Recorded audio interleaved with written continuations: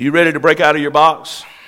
Well, I just want to share this simple message with you this morning, and I pray that it will bless you and encourage you, and it will cause you to think outside the box and get out of the box. You see, we're products of our environment. We often respond to God out of the religious tradition or expressions that we've grown up with or we have learned since we came to Christ. Each of us has a different journey and even a different testimony. Perhaps you were raised in a different denomination or tradition before coming to a Pentecostal church. Maybe when you came to a Pentecostal church, you kind of looked around and thought, what in the world is going on? What's happening with all these people? And we don't believe for one moment that we're the only church in town or we're the only church going to heaven. If the Pentecostal Holiness Church is the only church going to heaven, it's going to be a lonely place in heaven. Can you say amen? We're not the only ones. God has a big family. He has a big body of believers. He's not so impressed with the name that's on front of the door. He simply looks for hungry hearts and willing souls and people who will submit themselves to Him. And my prayer is that we'll have revival that will reach across denominational lines and touch every church in this city, and every church that is preaching the gospel of Jesus Christ will experience that revival. And if we have a true move of God in this city, it will affect more than just Pentecostal churches. It will affect all churches, and all churches will be touched by the Lord. Amen? So, oftentimes we fail to realize all that God is and longs to do in our lives because maybe of our background or because of where we've come from or because of our tradition. We expect God to move in certain ways, and we limit God by what we've seen Him do in the past and by our own religious expectations. In classical Pentecostal churches, we missed one of the greatest moves of God's Spirit when the charismatic move took place, because it didn't look like we thought it ought to look, and the people involved responded to God differently than we had in the past. The charismatic move was started by an Episcopal priest. But God moved among them, and it started a revival. The Jesus movement, hippies, different ones, they got touched by the Spirit of God. See, God's a big God. He can touch anybody. Hallelujah. He can just reach out to anybody. People we would give up on and turn away from, the Lord don't turn away. So this morning I've come with a very simple message. Simply say it's time to break out of the box. I read this quote this week from James Gall. He's a strong prophetic voice in our nation. He says, God has a word for us. No more boxes. God does not live in a box. He did it one time, but ever since He broke out of the Ark of the Covenant, He's never lived in a box again. Of course, you and I tend to live in boxes that are often fairly nice, although cramped. They're neat, but stuffy, old, and stale. If God no longer lives in a box, then let's follow suit and let's live outside of the box too. He wants to lift the lid over our head so that we can experience His voice in an ongoing basis. Let's breathe in God's refreshing word and renew our hearts and souls so we will walk in a new level of His divine creativity. I've simply come to say to you, it is time to break out of the box of confinement. In Luke 19:41, Jesus wept over the city of Jerusalem. We don't often picture Jesus weeping. Why did He weep? Well, let's look at Luke 19, verses 42 through 44. If you had known, even you, especially in your day, the things that make for your peace, but now they're hidden from your eyes. For the days will come upon you when your enemies will build an embankment around you, surround you, and close you in on every side, and level you and your children within you to the ground, and they will not leave one stone upon another, because you did not know the time of your visitation. You did not know the time of your visitation. Why did Jesus weep? Because they did not know the time of their visitation. The same story is recorded in Matthew 23, verses 37 through 38, and it's Jesus standing at the Mount of Olives, and here's what He says. Oh, Jerusalem, Jerusalem, the one who kills the prophets and stones those who are sent to her. How often I wanted to gather your children together as a hen gathers her chicks under her wings, but you were not willing. See, your house is left to you desolate. See, we box God up and we put Him in neat little religious boxes.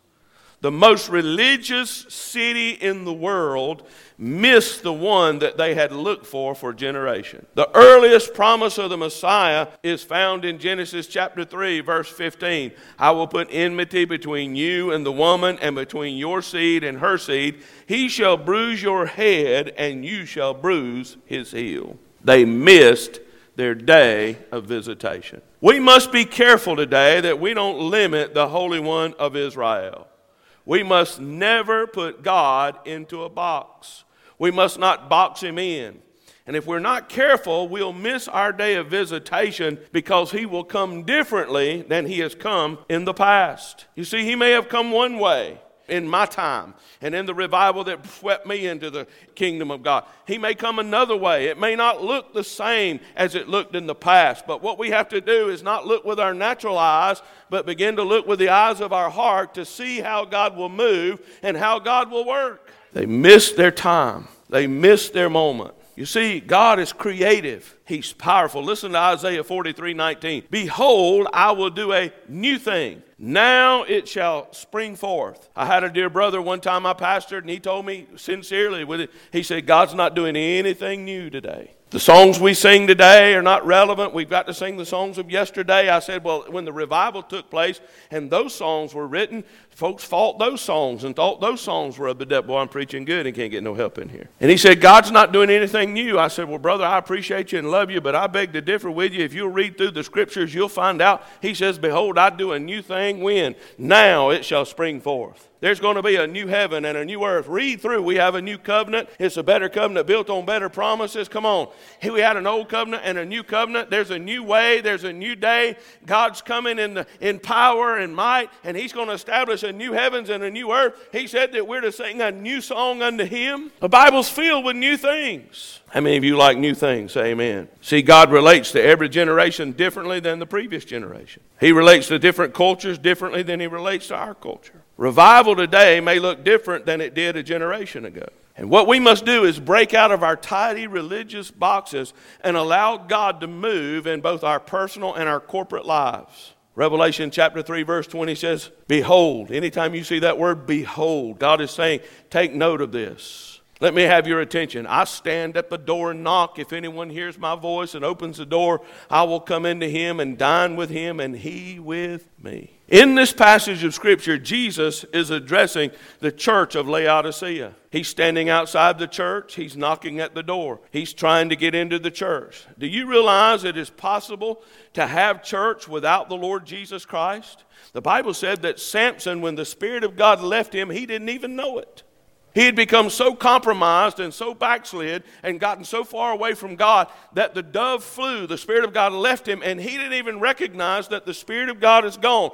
If we're not careful, we can have our rituals and our traditions, and we can go through the motions, and we can have church, and God nowhere be close to it or in it. But I've come to tell you, I don't want to have church without the Lord Jesus Christ. I want to encounter the thrice holy God of Israel. I want to know he's here. I want to feel his presence. I want to feel him and know that he's with us.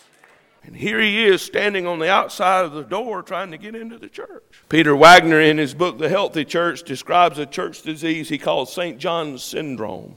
The name is derived from the human author of the book of Revelation, the Apostle John. And in the first 3 chapters of Revelation, he writes letters to 7 different churches. The first is written to Ephesus, and it was a church that was afflicted with this disease because it had lost its first love. The last letter that is written is to a church in Laodicea. Listen to what he says to them in Revelation 3:15-16.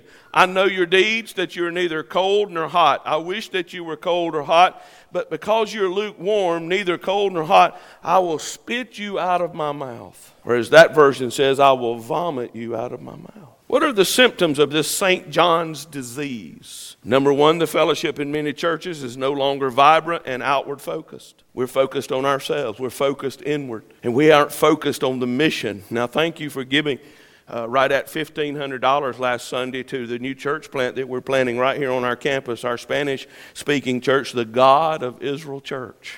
So thank you for that. Secondly, the church is a mere organization. It's lost its passion for reaching the lost, number 3.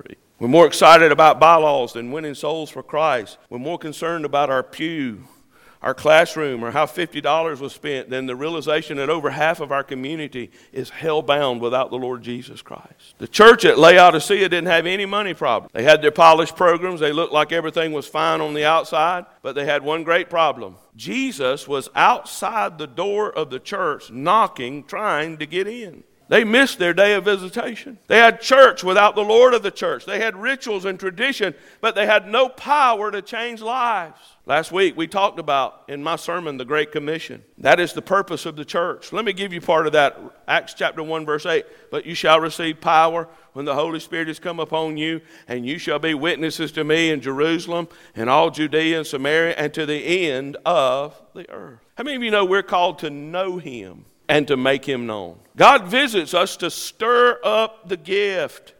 Revival is designed by God to shake us out of our comfort zones, to change us, to empower us to break out of the box, to remove those things that constrain us. One of the great hymns of the faith we sing makes this declaration: all to Jesus I surrender, all to Him I freely give. I will ever love and trust Him, in His presence daily live. It's time for us to surrender all. All to Jesus I surrender. Not part, not half, not 25%, not 95%, 100%. Give ourselves totally and completely to the Lord Jesus Christ. I surrender all. Make that your prayer today. And may we just be more than mere words of a song that we sing, but may it be a declaration of our heart. May it be a prayer of faith that says, Lord, I don't know how to surrender, but I surrender. I don't know how to give my all, but I give my all in the name of the Lord. It's time to break out of the box. It's time to take the limits off the Holy One of Israel. How do we do these things? Well, there are two things, and let me share them with you this morning.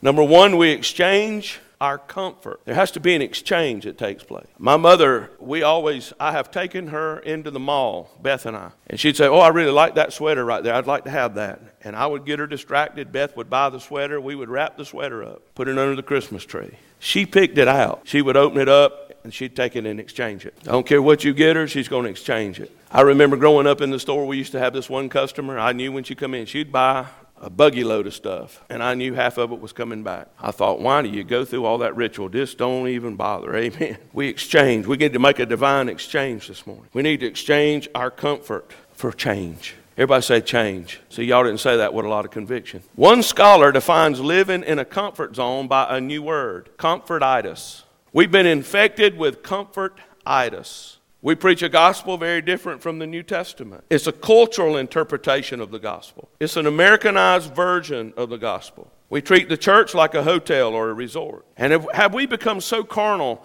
that we're more interested in pleasing people than we are pleasing God? We design every program and every service to make people comfortable. What's happened to the message about dying to self, self-denial, sacrifice, and commitment? That's in the New Testament, by the way. We developed a consumer mentality. What do you offer for me? What's in it for me? We want songs that soothe, sermons that sizzle, and services that are sensational. But they must be designed so they don't require a lot of commitment today. The church as we know it today has lost its passion for Christ and for the things of God. I want you to listen to the words of Jesus to the church at Ephesus. I talked about it earlier in Revelation 2 verse 4. Nevertheless, I have this against you, that you have left your first love. Can you imagine Jesus visiting our church, and He'll commend the things that are good, and then He would stop and He would say, this I have against you? Man, I don't want anything between me and the Lord.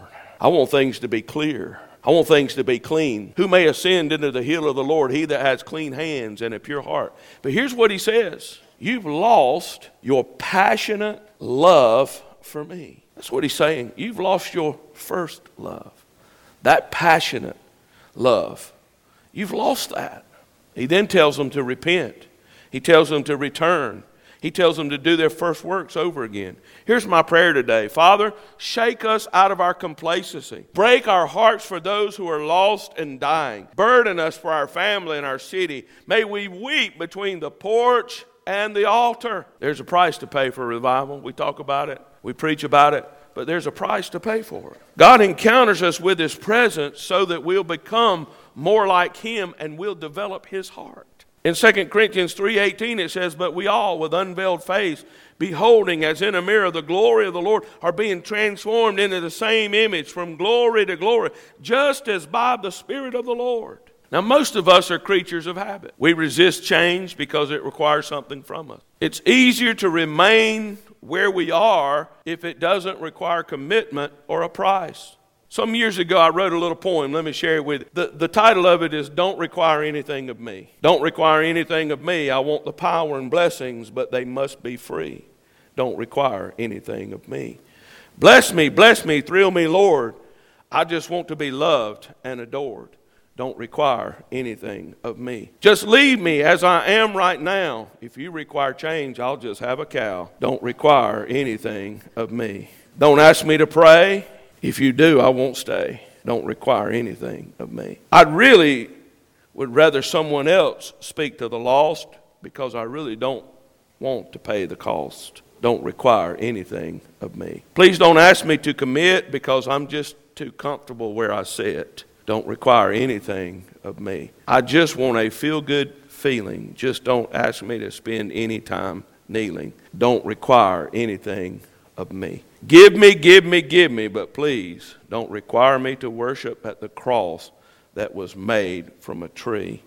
Don't require anything of me. See, all of us live in comfort zones. We like what is familiar, and we bristle when we're required to change. Most of us eat at the same restaurants. We eat the same menu items, and we really don't want to try anything new or different. We're creatures of habit. We drive the same way to work every day. We do the same things. We're comfortable. Creatures of habit. Am I preaching to anybody this morning? Listen, I go to the Amish oven every Thursday. They have turkey and dress. I know their menu by heart. And I see the same people there every time I go. We're creatures of habit. I think we've become too familiar with holy things in the church. Have we become too familiar with God's presence? Have we taken the supernatural power and anointing for God for granted?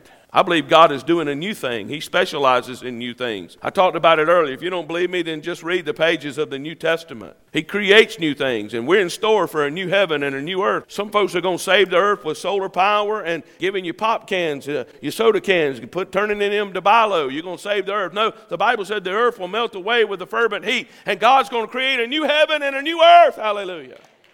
I'm not telling you don't recycle. I'm just saying we're not going to save the earth. The earth is our destiny is already set, and God's in control of it. Every time a man or a woman is born again by the Spirit of God, they become a new creation in Christ Jesus. And I've come to simply announce to you this is a new day for the body of Christ, and we must have a fresh new outpouring of God's Spirit. Why? To shake us out of our comfort zone, to shake us out of our place of complacency. God desires this morning to empower us to reap the harvest of these last days. So we exchange our comfort and we embrace the changes that God wants to bring in our life. Number two, we exchange dignity for deity.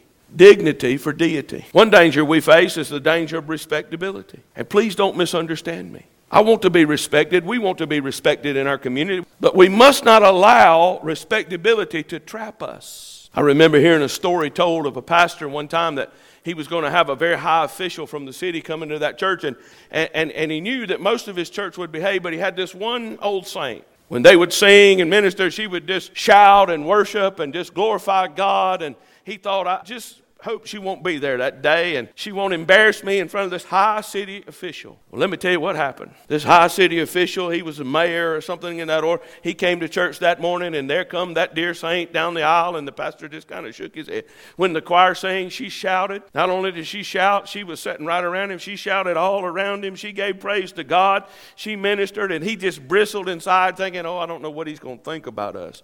But you know what happened at the end of the service? He said, man, I was so blessed by that woman's worship. I was so touched by the way she just gave praise to God and honor to God. Listen, it wouldn't matter if the President of the United States came this morning, if one of our congressmen or one of our senators, we ought to give praise and glory to God, because we are called to give glory and honor to the Lord Jesus Christ.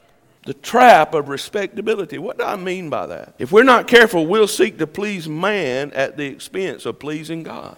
We must be more concerned about our reputation in heaven than we are our reputation on earth. I remember one time a gentleman that came to my church, he came to me and he said, Pastor, I have a cousin that has passed away, and he really didn't have a pastor, and they want to have a funeral service for him, a memorial service. Would you do the service? He said, I'll do the singing and you do the service. I said, well, I'll do it for you. I didn't know him, but I know you and I love your family, and I'll be honored to do it. He said, well, his daughter's going to come by and she'll sit down with you and talk to you. So about 2 days later, the daughter made an appointment, came to the office, sat down in the conference room there with me, and she began to talk to me, and she said, you know, my boyfriend came to this church. I said, well, great. I'm glad that he came to this church. She said, well, he was a little offended. I said, well, I'm sorry. I thought maybe somebody said something to him. Said, no, I know it wasn't you, because he said it was a much older man preached. She said, but what he was offended about is that individual kept pressing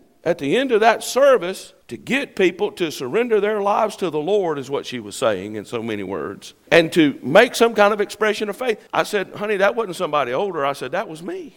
And I said, I'm sorry that he was offended, but he's not offended at me. He's offended at the Spirit of God. God was dealing with his heart, and he didn't know how to process that, so that's what pricked his heart. And I said, I want to just tell you, we don't apologize trying to get people into heaven and keep people out of hell. And it opened the door, and I witnessed to her right there.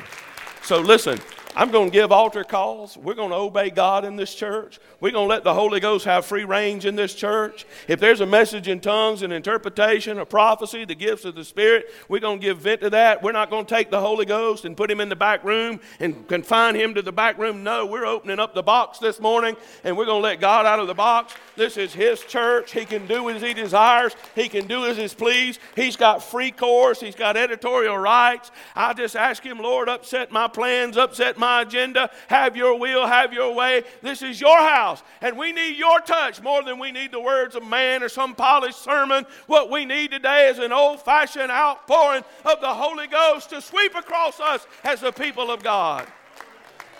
It's time to break out, pursue his presence, really get hungry for God. It don't really matter what others think or say. Now listen, every time I get on a long flight overseas, I always look around to see, is there a baby on that flight? And usually about the time you get to sleep, that baby will cry. And listen, you know what happens? That baby gets hungry. And it don't matter where that baby is. It don't matter who's on that plane or what time it is. When that baby gets hungry, that baby makes a noise, and that baby's going to make a noise until they feed it. It don't matter when you get hungry. You'll only be satisfied with his presence. What would happen if we sought God with our whole hearts as a body of believers? What would happen today if we, the people of God, would get so desperate and so hungry for his presence? Blessed are they, Matthew 5:6 says, who hunger and thirst for righteousness, for they shall be filled. Most people believe we need revival. Most will look at what's happening in our society today and say we need God's intervention. Most will agree that the church needs a refreshing move of God's Spirit. Most of us have been attacked by an unseen enemy. Our children are under attack. We need God's intervention today. Our problem is we often want a non-threatening revival. It's like when they call you to pray in some of these public events and say, please don't pray in the name of Jesus. And so that we won't offend anybody, let's just pray to some unknown deity somewhere. Lord, help us in our society. My prayer today is simply this: give us a move of your Spirit that'll completely get out of control. It's time to break out of the box. You cannot control a river. There are times when the river will overflow its banks and cut a new path, and there's nothing man can do to stop it. Jesus Christ lost his dignity for our salvation. Galatians 3:13 says, Christ has redeemed us from the curse of the law, having become a curse for us, for it is written, cursed is everyone who hangs on a tree. 2 Corinthians chapter 5, verse 21 says, he made him who knew no sin to be sin for us, that we might be called the righteousness of God in him. Have we lost our hunger for him? Have we lost our passion for the things of God? I don't know about you, but I don't want to live beneath my covenant privileges. I'm hungry for him. So here's my thoughts. No more church as usual. How about church unusual? May the Spirit of God change our plans, change our ideas, change our direction, change whatever he desires, because we belong to him. The world's had enough of normal church. And listen, I'm just going to preach it straight. Is that all right? We've tried every fad. We've tried every new church growth technique, every marketing strategy out there. Every few years, they take us and retrain us, and here's how you reach this and do this. And we've tried all of that. But I've just come to the conclusion that what we need today is a face-to-face encounter with God. May we experience a new Acts 2 outpouring of the Holy Spirit. And after this initial outpouring of the Holy Spirit in Acts 2, it was Peter who rose up with the 11, and he preached to a crowd of people who were hostile to his message. Now listen, you and I wouldn't have picked Peter to preach, because just a few days prior to that, Peter was cussing. He was denying the Lord. But you remember there on the Sea of Galilee where Peter was restored, and the Lord said, feed my sheep. And it was Peter who rose up. Glory. I like Peter because he's bold. He didn't always say the right thing, but he had a boldness about him. But when that boldness got sanctified, when that boldness got filled with the Holy Spirit, he rose up with the 11. And you know what happened? 3,000 people gave their life to Jesus that day. Hallelujah. Time to break out of the box. It's time to seek the Lord with our whole heart. Jeremiah 29:12-13. Then you will call upon me and go and pray to me, and I will listen to you, and you will seek me and find me when you search for me with all your heart. God will pass over a multitude of churches to find a group of believers who will welcome his presence and learn to host the Holy Spirit. Would you stand with me?